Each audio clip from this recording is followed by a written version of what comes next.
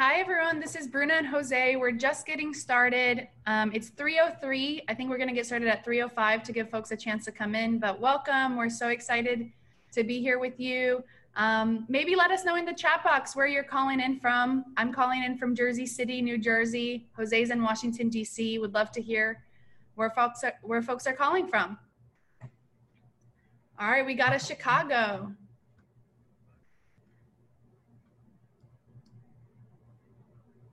LA, very cool. Beaverton, Oregon. I've never heard of Beaverton. That's really cool.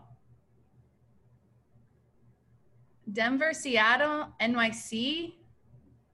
Ooh, Jose, we got a Minneapolis. I saw that. Jose grew up in Minneapolis, folks. That's why he's really excited.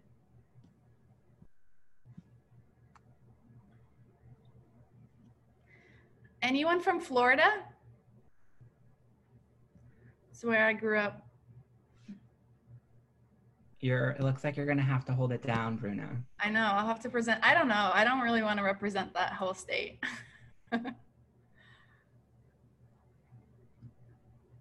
For folks who are still joining us, we're gonna get started in about another minute, just giving folks time to jump on in. I'm really excited to be here.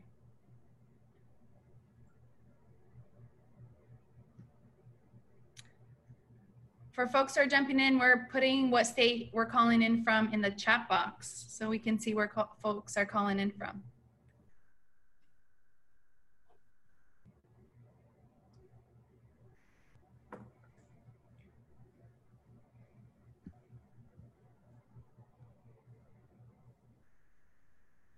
Looks like we have a lot of people calling in from Colorado. Yeah, I feel like that's the one that is the most so far. Yeah.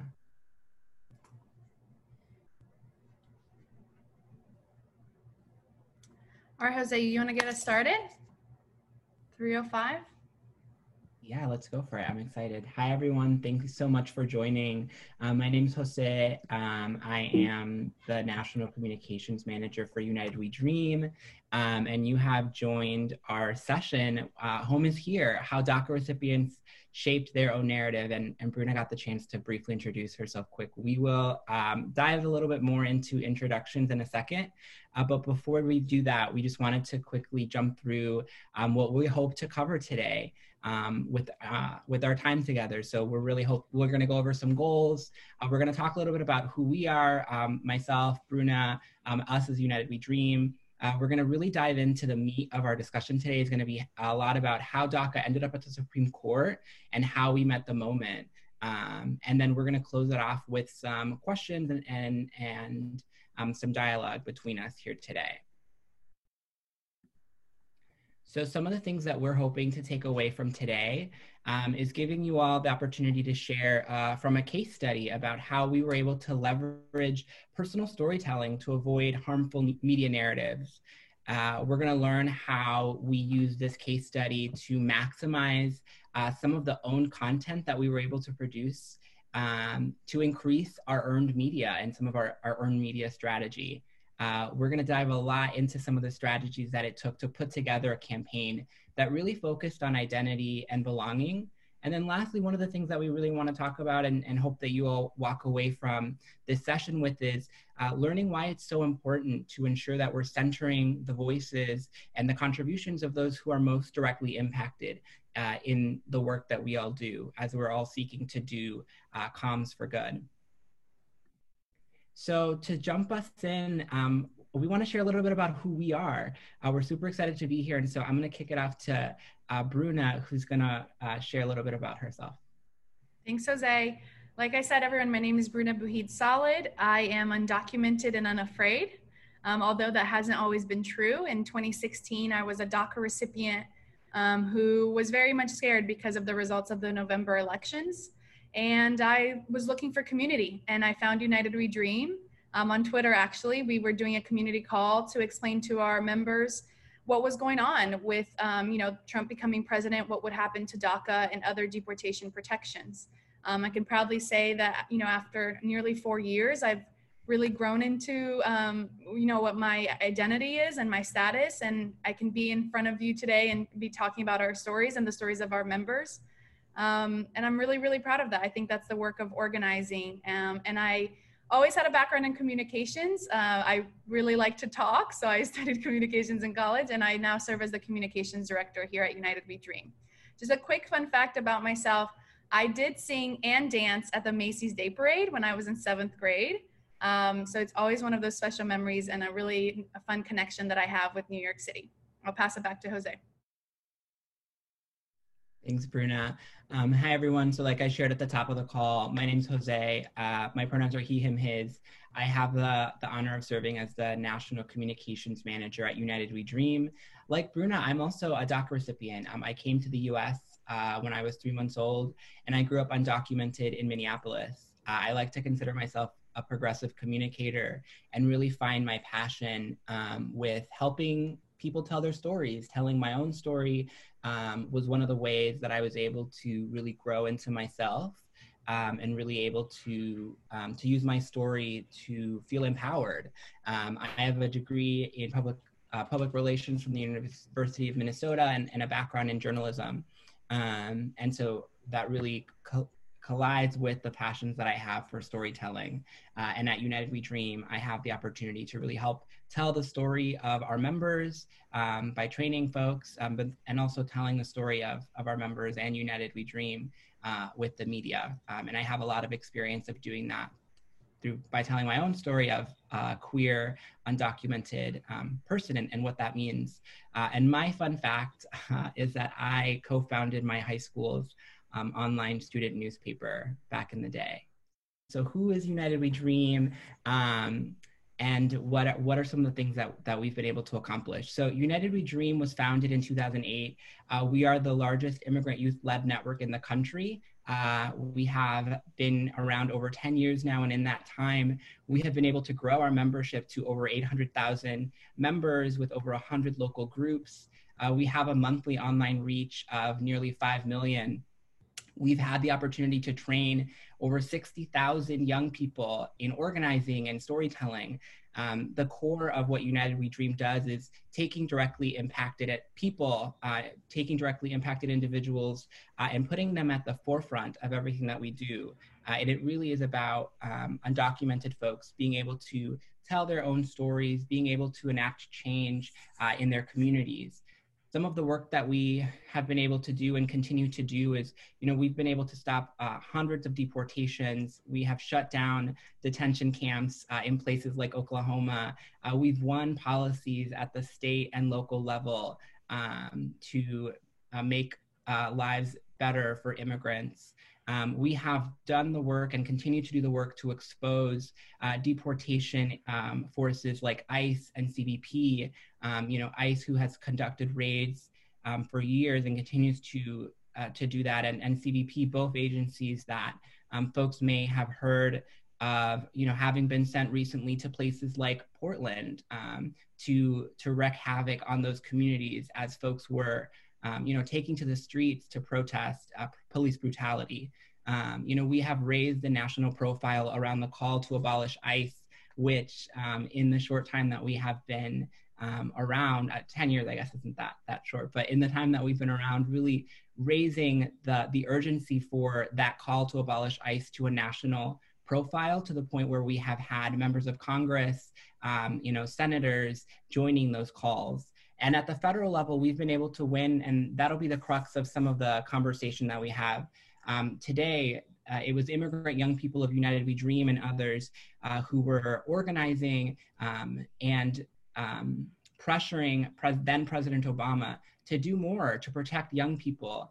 Folks were getting deported at high rates, and there was a stalemate in Congress to provide any sort of legislative solution for undocumented folks. And it was immigrant young people who were bravely coming out and sharing their stories and chanting that they were undocumented and unafraid that led to the victory that became DACA, the Deferred Action for Childhood Arrivals program, both Bruna and I are beneficiaries of that program, which allows us a reprieve from the threat of deportation and a work permit renewable every 2 years.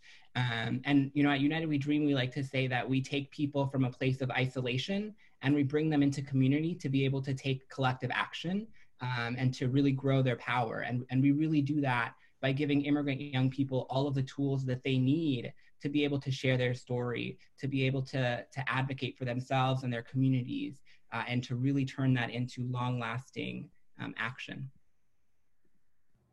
Thank you, Jose. So I'm going to go into a little bit of a timeline to really be able to set the stage for the tactic that we're going to share with all of you. I'd love to hear on the chat box, if you can, tell us like what you've heard about DACA, what you know about the program. You know, we know that the DACA program has been in the news quite a bit, obviously, these last 4 years. But like Jose shared, the DACA program was put in place by the Obama administration in 2012 after many years of campaigning from groups like United We Dream and other immigrant justice organizations campaigning for a stop to deportations. And those successful campaigns led to the DACA program. And then fast forward a few years, we knew that Trump as a candidate campaigned on removing DACA. I think, you know, the fact that it took him until September of his first year to do it shows the power of immigrant young people and how much the hearts and minds of the American people are with us, because it, you know, he was going back and forth on it a lot, but at the end of the day, he did decide to terminate the program and put the lives of 800,000 young people and our families at risk of deportation, right? Like Jose and I are not here in the country by ourselves. We're here with our families, and many of us live in mixed status families, meaning we have US citizen siblings or partners, but also we have undocumented parents. And I think it's really important not to only talk about DACA, but to talk about the impact that this decision had on the community. Seeing great things on the chat. So there's another DACA recipient, I think Jimena, listening in on this. It's very cool. Great to meet you. Glad you're here with us. And then, so I wanted to talk a little bit about what happened once Trump rescinded the DACA program. We knew that this was coming. Like I said, we were preparing for this moment because Trump had campaigned on this. As soon as the Trump administration rescinded the program, we went into what we called the Clean Dream Act campaign. Clean meaning a bill that did not have any harmful attachments that would hurt our parents or any other immigrants in our communities or the immigrants that were to come. We were not willing to accept more money for ICE and CBP on our backs. We were not willing to accept harmful things that would hurt our families on the backs of immigrant young people. And so really leading into that whole fall was when we launched the campaign. We had actions in Washington, DC almost every week, lots of media, lots of press conferences, lots of huge buildup heading into the government funding, which was where we were trying to push the bill. At the same time, and Jose, we can go into the next slide. At the same time, you know, we had a legislative campaign, but at the same time, we were also putting together a legal strategy, meaning multiple states and different organizations sued the Trump administration for the decision to end DACA. And so as we were at the peak of really the DREAM Act campaign, on January, we heard from one of those cases that one of the cases sided with us and said, no, Trump's end of the program was wrong and the program will continue. So the program continued though, but in a different way, which is important. It only continued for current DACA recipients, like people like Jose and I who had the program before. We were allowed to renew, but no new immigrant young person who aged into the program would be able to get it, which left hundreds of thousands of immigrant young people who were 14 and 15 without any deportation protections. I think that's really important to bring out. You know, as these lawsuits are going on, you know, Congress failed to pass the DREAM Act. You know, the Democrats were not in power at the time, the Republicans controlled it, and you know, the Democrats were not able to push it through and Republicans were refusing to do it as well. And of course, you know, we could spend all day talking about how Trump got involved and how he hurt us in the process. And then we knew we were going to head into the Supreme Court because Donald Trump and his administration wanted to expedite the process, right? They wanted to take the lawsuit into the Supreme Court because they had a conservative leaning court and they thought that they could win. I'll share here that on January 23rd, 2019, Immigration and Customs, the director at ICE said in a press conference that he would deport DACA recipients. This is really key for our work because for a long time you'll hear the Trump administration themselves or other Republicans say, well, we're not trying to deport them. We're just trying to do the right thing, right? It's sort of like the excuse they give us. But the fact of the matter is that ICE was preparing to deport DACA recipients. And so that was key for our work leading into the Supreme Court hearing. And June of 2019 is when we heard that the Supreme Court had accepted the case, and really when our fight for the Supreme Court started. I think I'll end this session by saying, for us, there was multiple strategies here: a litigation strategy, a legislative strategy, but at the end of the day, this is really a culture change strategy. For us, it was not enough to win at the Supreme Court or to win legislation. We needed to win it our way, because we know that in order for us to live and thrive and be protected from deportation, we need to change the culture of this country and how they think about immigrants and how we treat immigrants. And so really the tactic that we're going to explain to you is that's at the crux of that, is really a culture change strategy. I'll pass it on to you, Jose. Thanks, Bruna. So I get to talk a little bit about how we met the moment that Bruna just laid out for us that we were in. As we prepared for DACA to go to the Supreme Court, it was really important for us as United We Dream to lay out some of our values, to really ground ourselves in like what was important. And like Bruna mentioned, this was not about just one Supreme Court case. This was really about making sure that everything that we've done up until this point and continue to do, lay the groundwork for our overall vision, which really is to create a world where everyone, regardless of immigration status, is able to live free and thrive. And so it was really important for us to ground ourselves in some of these things and some of these goals to help decide the tactics that we were going to take as we set out into the Supreme Court fight. And some of those are, it was really important for us to be able to tell our stories, our own stories, our way. United We Dream has done that since its inception. And so it was really important to ensure that we were guided by that principle. It was also important for us to expand the conversation beyond just DACA recipients. And what that really meant for us was, like Bruna mentioned, her and I have really been privileged to be able to continue to renew our DACA status even after the Trump administration tried to end it, given court injunctions. But there was still a lot of young people who aged into the program that hadn't been able to apply. And then the other thing here is that DACA really only protects about 800,000 young people. And when we think about the number of undocumented people living in the US, we're at over 11 million. And so there's a really big discrepancy. So it's important for us to ensure that while DACA is in the news, we're using that as a jumping off point to broaden the horizon as much as possible to protect as many people as possible. It was important for us also to highlight the real threat of deportation. Oftentimes we think about when we're reading about DACA, it's possible to really focus on, DACA provides a work permit for 2 years, but the reality that Bruna helped mention earlier was that happening simultaneously was this plan by ICE, by the Trump administration, to carry out the removal of DACA recipients should DACA be ended. It was also important for us to ensure that the Supreme Court owned the risk of their decision. And what that meant is that if they sided with the Trump administration, what would that mean? And that would mean that DACA recipients and their families would be at risk of being separated, of sort of another wave of family separation.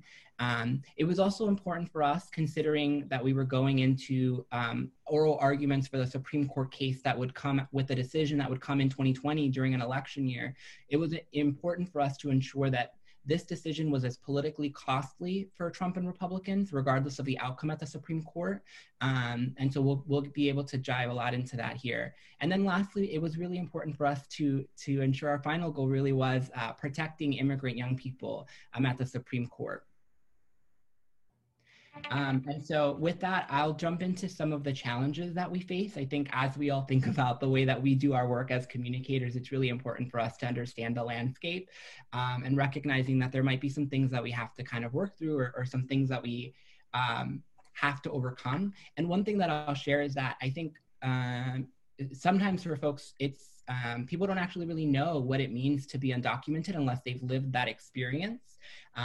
And so for us, it was important that we are challenging and pushing back against potentially harmful media narratives, since folks who don't live this experience, that's where they might be getting what it means to be undocumented. And so it's important for us to ensure that as we're doing our work, we're really pushing back against some of these potential media narratives. You'll see a couple here, but as we're thinking about like the perfect dreamer narrative and how that's potentially harmful, what does that look like? That really plays out into this idea that there is like a perfect DACA recipient or immigrant young person, and that comes sometimes in the way that the media might gravitate towards certain stories that are more so about like someone's education level. Were they the valedictorian? A lot of times these tend to be stories about immigrants or DACA recipients from certain countries over others.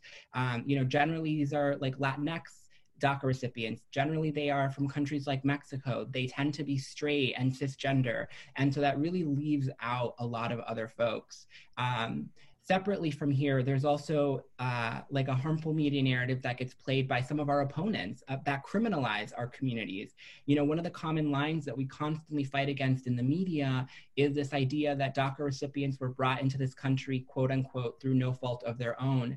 And that's both a harmful media narrative, and it's also something that's perpetuated even by some allies. I think there are even politicians who reinforce that line, and that's harmful because it really it points to the criminalization of our parents in a way that there was a choice that was made. And one thing that I want to really lay out with that narrative is that it really puts blame on people for making choices about their lives versus putting the blame on systems. Another harmful narrative here sometimes is the myth of like the DACA kids. I'll share that Bruna and I are, I turned 30 this year and Bruna turned 29 this summer. And so we definitely are not, like young children. And sometimes there is this potential harmful narrative around like who are DACA recipients. And the reality is that a lot of DACA recipients are parents. They tend to be older. They've lived in the US for decades. They don't tend to be, toddlers. And so it's really important for us to be able to take ownership and expand to ensure that we're including everybody. And then lastly, this really wraps us into, it boils down to a binary where some immigrants are seen as good and deserving of protection from deportation, of pathways to citizenship. And it puts other immigrants into this other category of being undeserving. And I want to be really clear about one thing, and it's that no one deserves to have to go or live through the trauma of deportation or family separation. And some of these harmful media narratives really paint this idea of a good and bad immigrant, when in reality we're really needing to make sure that we're centering people's humanity and really the brokenness of a system over anything else. Thank you, Jose. And wanted to talk a little bit more about some of the other challenges we faced. And that's time and oversaturation of our stories. I'll start with the timing. So from when we heard the Supreme Court would take the case, that was in June of 2019. The hearing itself was not until November. I mean, short amount of time, sure, a few months, but a short amount of time to be able to create this narrative change that we wanted. And so when we share with you the tactic that we led with, we only had 6 weeks to produce everything and to get everything out, extremely short amount of time. The other part that I'll share is that once the hearing happened, it was just one day in November, we did not get a decision until June of the next year. That's nearly 7 months in between the hearing and the decision. And we all know, we're communicators, it's extremely hard to keep the attention of the media on our subjects and on our people. I'll also share, I think one of the other issues that we had is, like I said, we've been in the news a lot as DACA recipients and as immigrants since the Trump administration has began attacking us. And it means that a lot of the reporters have already told the stories of DACA recipients. So we really had to be creative and nimble and be able to give the media something different and something that they hadn't heard before, something that they didn't want to really talk about. And we had to really make the case that those are the stories that they needed to tell. So again, it just really pushed us to be more creative and think outside the box. And I think the last thing I'll share is that we were constantly attacked by the Trump administration. In our work, you always want to play offense. But the truth is that under the Trump administration, we are constantly playing defense. And so even though we were focused on the DACA program and saving it at the Supreme Court, we were dealing with all of these other issues and all of these other attacks on our communities. And the Trump administration wins by not allowing us to focus, right? When we're inundated with so many attacks, it's really hard to do our work and to do it well. So we had to be really, it was just, honestly, just sorry, I want to say I almost cursed, but I don't want to curse. A lot of work a lot of work leading into the hearing and after the hearing. But it meant that we had to prioritize things, but it also meant that sometimes we were doing a lot at once, because for us, it's not only about protecting DACA, it's really about protecting all immigrants from deportation. And thank you, Bruna. So as Bruna mentioned, we had a limited time to execute some of the main tactic that we leveraged for leading up to the oral arguments, which took place in November of 2019. And so one of those tactics was a storytelling amicus brief, where we submitted the story of 27 DACA recipients as part of an amicus brief, a friend of the court brief that was submitted to the Supreme Court, about the impact, the like real human stories, the real human impact of what was at stake, what the justices were going to hear. And so we wanted to make sure that we were infusing the stories of real people. And so as part of that brief, which we submitted 27 stories, we also submitted the first of its kind video amicus brief, where we were able to take 9 of the stories from those 27 written briefs and submit 9 videos to the Supreme Court. And a couple years ago, the Supreme Court started allowing electronic records, and I know some of our partners, I think at like Planned Parenthood, had submitted websites and different things. Like there had been new tactics that had been taken on, but we submitted one of the first of its kind video amicus briefs, and so the justices were able to see and hear and the stories of DACA recipients. And so I'm actually going to take us through one of the 9 videos that were submitted so that you all can see what that looked like.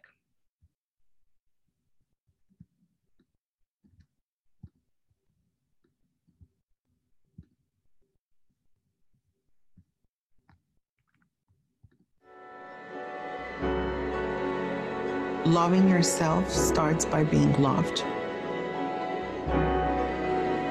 I came to love myself by seeing that I'm not the only one. It comes from seeing your communities in pictures, a loving husband, an ecology of teachers who said, you might be the first in many spaces, but why not? An understanding that if there's not a way, then we have to build a way. I came here from Colombia at the age of 14.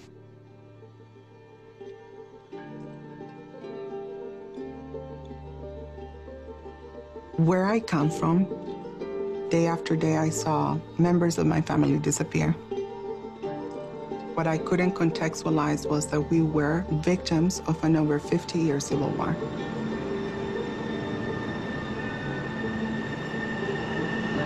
As a result of a lot of violence, my parents made a radical decision to uproot their lives and start over.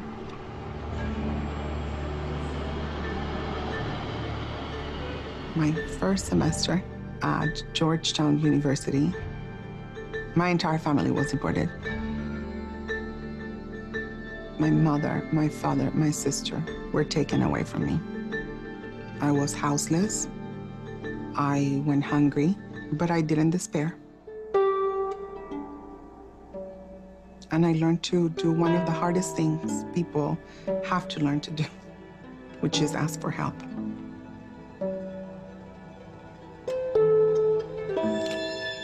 If it wasn't for chosen families, I would not be here. My trans sisters who check on me, who ask me, how are you? Don't forget we're here for you. You can call us. You can cry on our shoulder. With the termination of DACA, we are potentially deporting queer and trans immigrants to a death sentence. There's no roadmaps to be a trans woman. But once I became a DACA recipient, I was able to live my most unapologetic, authentic life.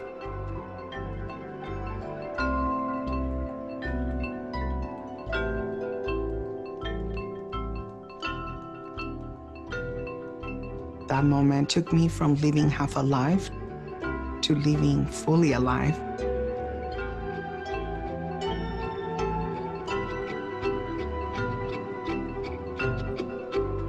This is where Catalina was born.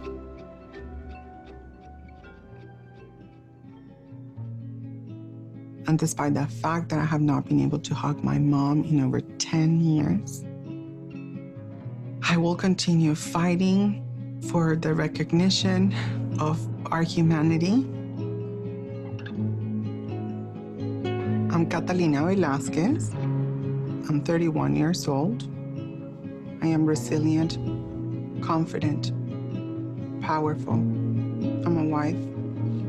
I'm a friend. I am a strong trans woman of color.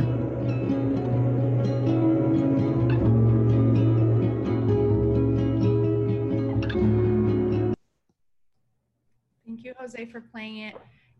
Folks, we'd love to hear like what you think about the video. If you could in the chat box, put some of your thoughts, some of the things that came up for you. And remember, when you're in the chat box and you want to share, make sure you click all panelists and attendees so everyone can see.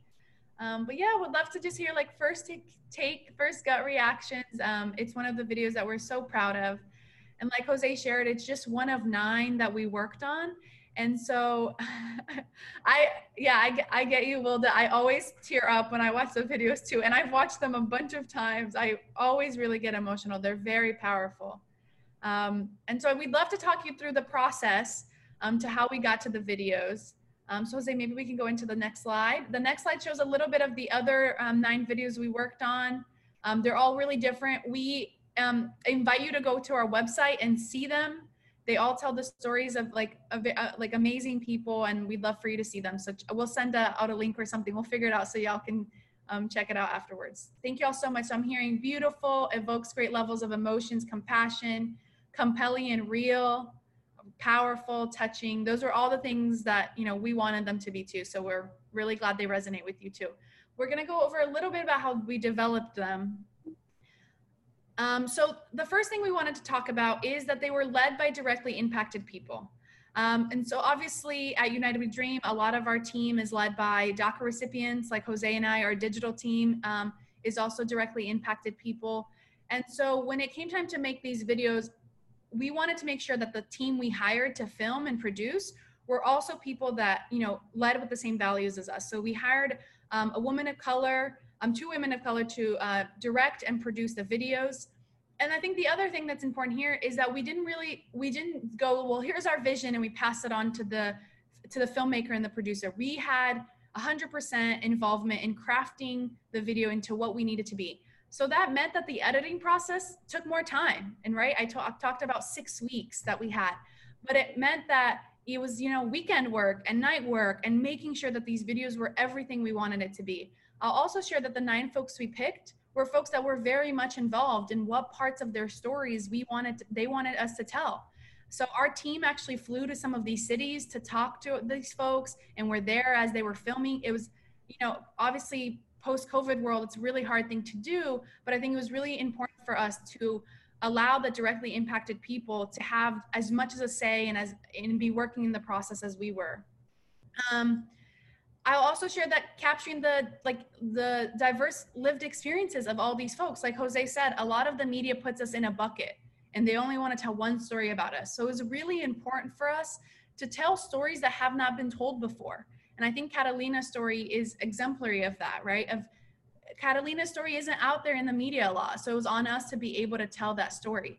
You know, we love also being able to showcase different cities that these DACA recipients live in and being able to show like how we're like in every state and how like this truly is our home. And I think we were able to accomplish that.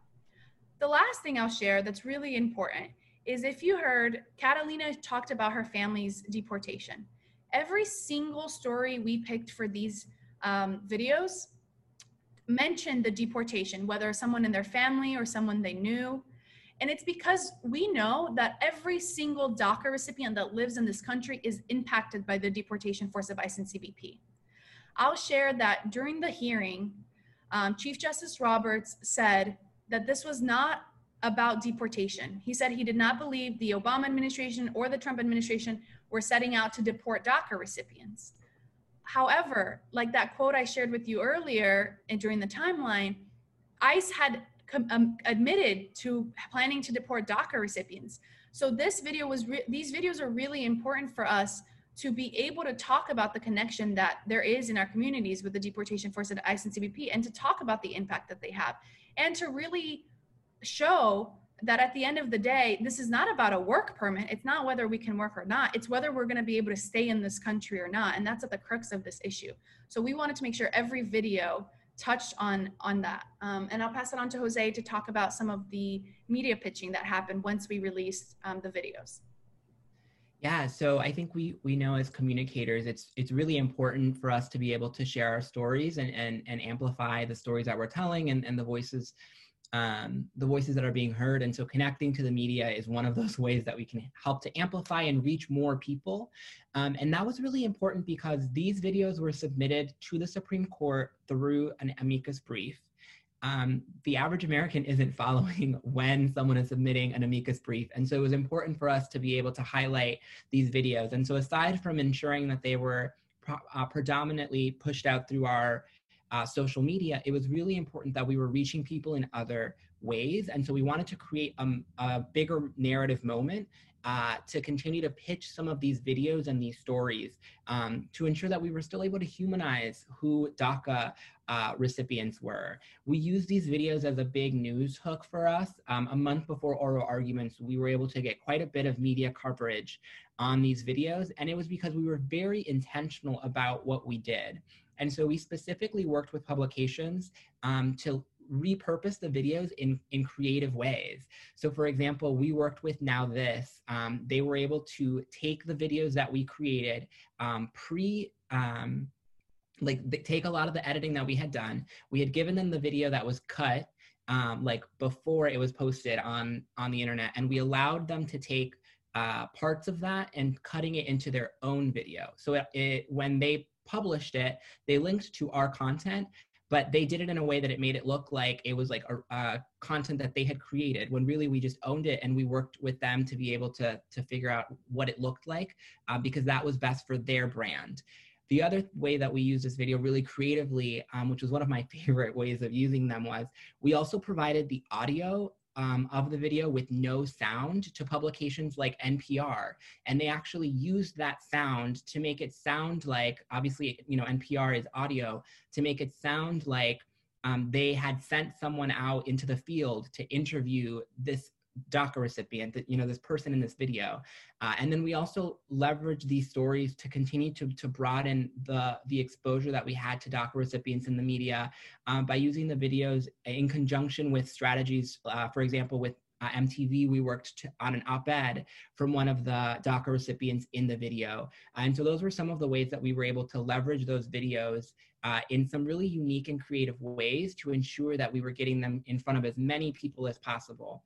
And then lastly, we really made sure that these videos and the folks who were sharing their story continued to do that. And so we brought a lot of the participants, both from the videos, but also from the storytelling brief to DC on the day of oral arguments in November to be able to share their story. And I saw someone ask this question in the chat, and I think it's good to address it right now. And they asked how we were able to get people willing to share their story.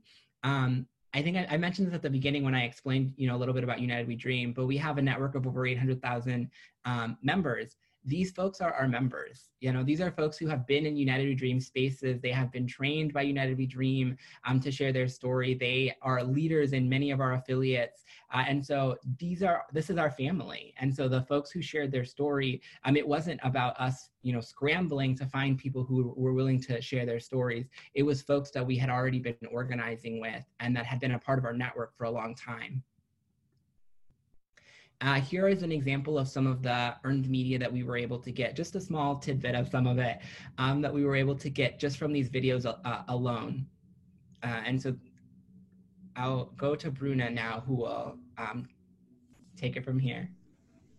Jose and I can do a presentation on our Home is Here campaign for hours. I think there's so much to cover. We only obviously focus on one tactic leading up to the hearing, obviously the video amicus brief, but we did want to share a little bit of what happened when COVID hit. Like I said, there were 7 months between the hearing and the decision. And so post the amicus briefs and all of that, COVID hit. And I think obviously for all of us, it was unexpected. For all of us, it impacted our communities in extremely difficult ways. A lot of our DACA recipients became the breadwinners of their families because their families lost their jobs. And there are 200,000 DACA recipients who are frontline workers during the COVID pandemic. And so we were hearing from our members, like, you know, what's going to happen now with DACA? Like, how can we lose DACA in the middle of this pandemic? So in our litigation strategy, we did what we call the Hail Mary, which was submitting a letter to the Supreme Court to tell them what has happened since the hearing, you know, to give them new information. And so when we did that with the letter, what we also did is reused the videos that we had already created to tell these stories. So one of the videos is of this young woman who's studying to become a doctor. And she talked about what would be the impact of her losing or not being able to be a doctor and to take care of her patients during COVID. And we told stories of other DACA recipients who were grocery store workers or janitors and all the people that have been keeping our country running over these last few months. And so we were able to get more coverage out of the videos and reuse them leading up to the decision. Like I said, we can go into a lot more details of everything else we did. I just wanted to do a touch point because I think for all of us, COVID-19 had a huge impact on our work. And we were really at the crux of our campaign when COVID hit. So I think all of you obviously know that we did win at the Supreme Court. And I wanted to just take a minute to say how happy we are about that. I mean, you know, I don't think we expected to win. We were very much prepared to lose because a lot of the litigators said it didn't look good. You know, it didn't look good that Chief Justice Roberts didn't think this was about deportations, that he thought it was just about work permits, that he didn't see the threat like we did. And so we were very much prepared for scenario A, which was losing. Obviously, as any good communicator and organizers, we had plans for scenario B. And so, you know, I want to celebrate that. And I think all of the work we did leading up to it helped us win and, you know, was the reason why we won. But I also want to say that we didn't fully win, meaning although the Supreme Court sided with us, sided with immigrant young people, and told us the Trump administration to reopen DACA as it was before 2017 when they first went after it, the Trump administration did not do that. About a month after we won at the Supreme Court, they put out a new memo that actually dismantles the DACA program. So Jose and I, now when we renew, instead of 2-year protections, we'll only get 1 year. So they slashed it in half. And they refuse to open applications for new DACA recipients. So no young person, like I mentioned, is able to apply now and get protected if they weren't before. That's over 300,000 immigrant young people who are right now at risk of deportation. We know that the Trump administration did that because they were preparing, if they win another 4 years, that they can then dismantle the program fully next year. And so I'll share just a tidbit. The Home is Here campaign, we knew that would lead into our electoral work at United We Dream Action, which is our C4. So it was very much about leading into this campaign until the Supreme Court decision. And then once we got a decision, to be able to go into our electoral campaign to ensure that we beat Trump in November and ensure that he does not have 4 more years. Because we know that while Trump is at the White House, DACA is not safe, and immigrant young people and our families are not safe from deportation.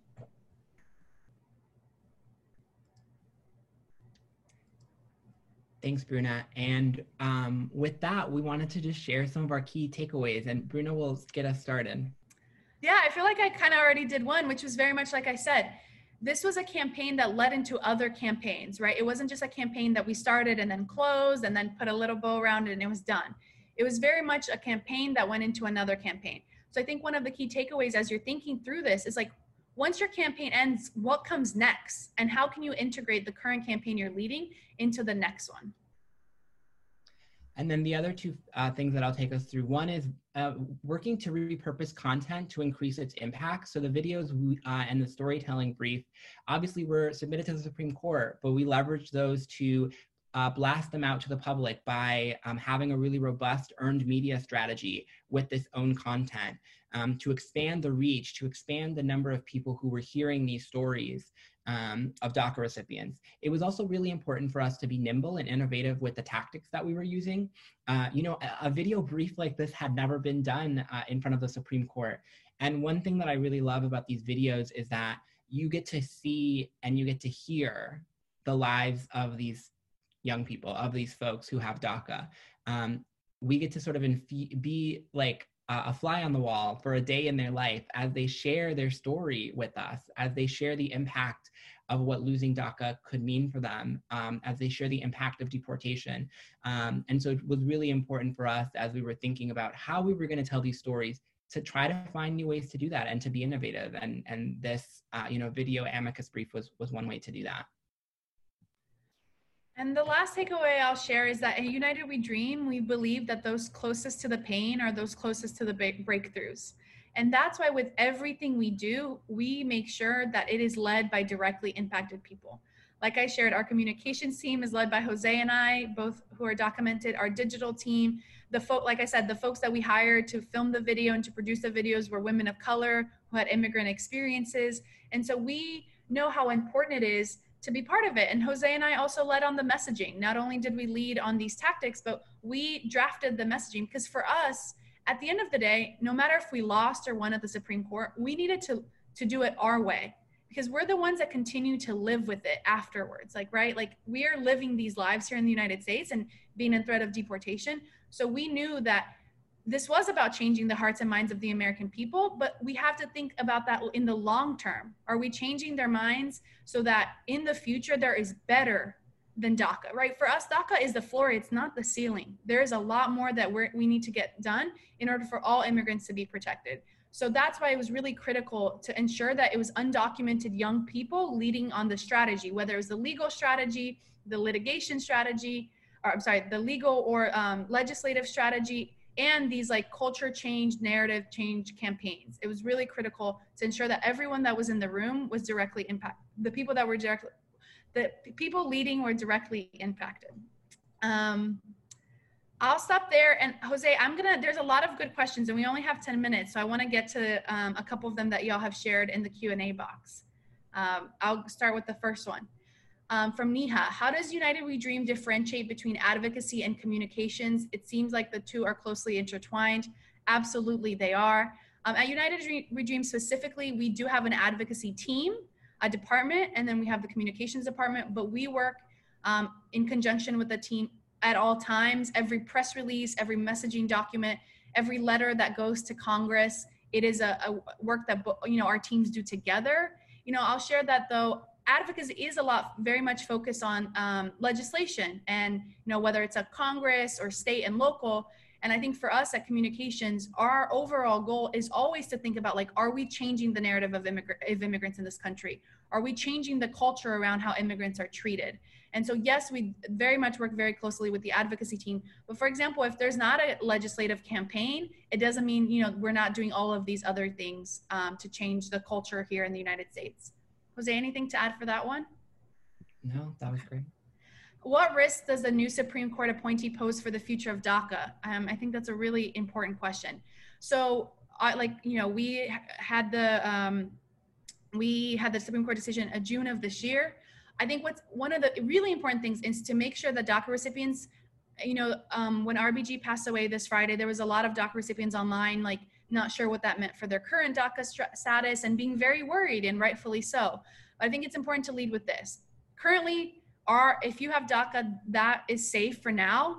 The Supreme Court vacancy does not impact it at this moment. However, we know that more of a conservative leaning at the Supreme Court means that if Trump wins again, then we will potentially be in another fight at the Supreme Court. Not only if it's DACA, but if it's any type of protections for immigrants. We know that Republicans will use the conservative leaning court to hurt us and to keep protections away from us. I think that's really key, is why we leaned into an electoral strategy post this decision.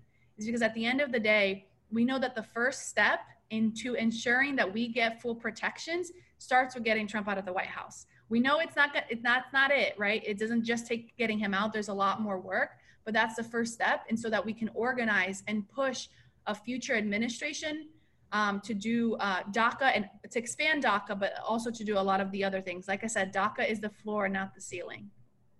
Jose, I'll have you answer this one because I think it's really important. How do you adjust your communication strategy to rapid or unexpected changes in public conversation about DACA? That includes the messengers, the stories, current events.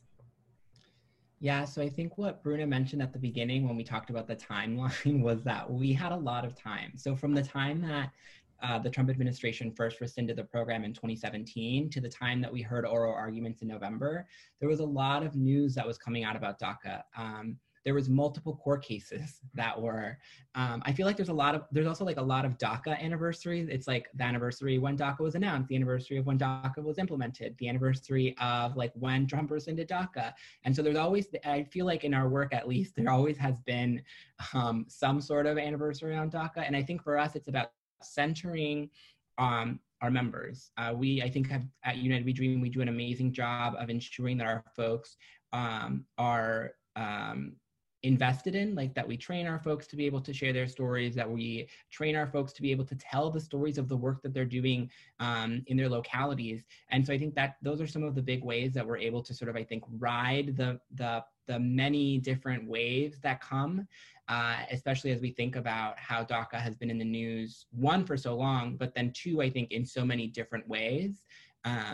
And in so many different stories. And then I think the last thing that I'll share is, as Bruna was mentioning at the end of the presentation around the response to COVID-19, it was really important for us as we were in the midst of sort of one of the key stories that was being told around COVID-19 was the piece around, essential workers. And, there's over almost 30,000 DACA recipients work in the healthcare industry, which is like a really important story to tell as we're thinking about the folks who are working on the front lines. But like Bruna mentioned, there's 200,000 DACA recipients who work in frontline jobs. They just don't happen to be in healthcare. And so it was about being able to, one, lean into the narrative that the media wanted to tell around, frontline workers that had DACA, and being able to expand what that looked like. And so working with our folks who worked in other frontline jobs that were working in as grocery store workers who were also, risking their lives and helping to make sure that we had what we needed to be able to, again, just expand what that conversation really looked like. Jose, I'll give this to you because I know you were part of this. How do you recommend engaging with Now This? I think a lot of folks really loved the work we did with Now This. I'm gonna say it's hard because we've been trying for a long time. Yeah, so I think for us, it was really important to meet folks where they were at. And so like I shared in the examples, being really nimble with the way that we were sharing the content. Like, yes, we created this content and we had these videos, but we really wanted to be very intentional about the fact that when we were pitching these stories, it wasn't like, here's this video that we did, like, we would love if you wrote about the video, because that is not enticing. For anyone that's worked as a journalist or that works in media, like, that's not an enticing story. And so being able to provide, like, Now This is about videos. Like, they love to post their viral videos. That is their bread and butter. And so how could we provide them that with the content that we have and work really closely together? And so I think that was, really, really important is you have to have such a specific understanding of who you're working with and how you can angle your pitch very, very precisely for that person. And then I think the other thing, honestly, I loved talking to reporters and the media about these videos because they're so powerful, and you really get to see, we didn't share this video, but one of my favorite videos, we get to follow a young woman as she commutes downtown. Like, she's getting on the subway, she's going to work. And it feels like such a mundane thing, but like for me to be able to describe that on the phone with a reporter and like explain to them, like, we're sending this to the Supreme Court so that the voices of DACA recipients are alive in the court. Like, you can follow someone along on the most mundane thing, which is their morning commute, which I think we might all take for granted now that we're sort of not really commuting. But being able to, I think, live in the power that our work has. Like, we spend so much time to create our own content, obviously for us at United We Dream, but I'm sure for other folks that are creating content in-house, we spend so much time. And I think being able to to speak about it poetically and passionately, and with precision to who you're speaking about it to, I think will really help amplify your earned media for some of these things. Thank you, Jose. So I have two questions that are kind of similar, so I'm going to bunch them together. One's from Maria, and then one is from Anna. So it asks about why didn't we include the advocacy ask in the videos? And then also, when we were developing them, did we think they would function like outside of the amicus briefs? So I'll take that, Jose, and then you give me more too if there is. So for this specific tactic, yes, we knew that they were going to be part of like the first ever video amicus brief. And so I think for us, when we were thinking about like, what can we submit to make it really clear what the impact is and what the threat is here? It was very much about, yes, the Supreme Court, the justices will maybe watch it, or their clerks will watch it. So yes, it was for that reason. The advocacy ask was not included because we were not in a campaign at that time for legislation in Congress. So it was really focused on like, can we change the minds of these judges that are going to make these justices that are going to make the decision? At the same time, our other audience was very much the American people. And I think that's why we went with the idea of making them into a video, is because we didn't want it to just be like a paper or like an online thing where no one else would get to see it. We wanted the American people to see it. And that takes us back to what I shared. Even if we lost, we wanted to lose in a way that the American people thought it was awful that we lost. If we lost, we wanted them to be like, that was a travesty. Like, we now need to go and make sure that Trump doesn't win in November, right? Like we knew we were going to have an electoral ask if we lost and if we won. And so I think it was important that the videos had multiple purposes and multiple audiences. And like I said, we didn't tie it to any legislative or any other ask because we weren't in a campaign. Congress was not in a place where they were going to be able to pass, or they were going to pass the DREAM Act. Another thing I will share in how we use the video, someone asked this too, is like, did we get folks to like sign up or do anything with the videos? Absolutely. Like, those videos are organizing tools, right? Someone watches that video and they feel really inspired. They might sign a petition, or they might sign up to get our text. We did a lot of community calls during the Home is Here campaign. So we needed to continuously go to folks and be like, sign up for the Home is Here campaign, like be a part of this. And therefore we could keep updating them. Like I shared, it was 7 months between the hearing and the decision. So we needed to keep folks engaged. And I think the videos were a great way to get more folks to join our organization, whether they were allies or directly impacted people themselves. We definitely used the video as a tactic to organize our folks. And so it's like, that's the great thing about them, is that we could be really nimble with them and use them for various different purposes. Jose, anything to add? I think I'll only add one thing, which was that this was not the first time that United We Dream was at the Supreme Court. We had submitted an amicus brief, a storytelling brief before in 2014 around a Supreme Court case that went to a program very similar to DACA known as DAPA, which would have protected the undocumented parents of US citizen children and provided them similar protections to DACA. And so this was not the first time that we had submitted an amicus brief that told the stories of directly impacted people. And so I think it was really just about taking something that we had really done before and taking it to the next level with the addition of the videos, which were directly submitted to the court. And like Bruna explained, were leveraged to spread them widely to, I think, pull people in who were not following this issue or maybe were not aware of what was going on. And we're at time, but I wanted to take one last question. It's the last question, and then we'll close. Any national orgs you recommend with guidance trainings on how to help people tell their stories? I'm gonna say us. If you are wanting to know how to do trainings with your folks on storytelling or any media training, Jose and I are pros at doing that. It's our favorite thing. So if you want to reach out, and we're happy to talk to you about training tactics we use, we can talk you through the training we do with our folks. It's the most powerful part of our work. It's the transformation. It's from taking someone from feeling scared and without hope into getting them to the other side of it, which is organizing on the streets, doing interviews, doing rallies, doing all of the amazing things that we're seeing young people do and young people of color do. So like I said, reach out to us. We're really good at it. And we're super interested in helping out any organization that wants to do similar things. And we're going to close off. I just want to say a big thank you to all of you who tuned in. It was so fun to do this, and we could go on for hours. There's so much more to share about our Home is Here campaign. I want to say thank you to Kareem for helping us on the back end and making sure this ran really smoothly. Thank you to Jose for all your work, and I'll let Jose close us off. Thank you all. Have a great day. Thank you, Bruna. Thank you all so much for joining and allowing us to share this space with you all. And hopefully we get the opportunity to connect as ComNet continues. So have a good rest of your day.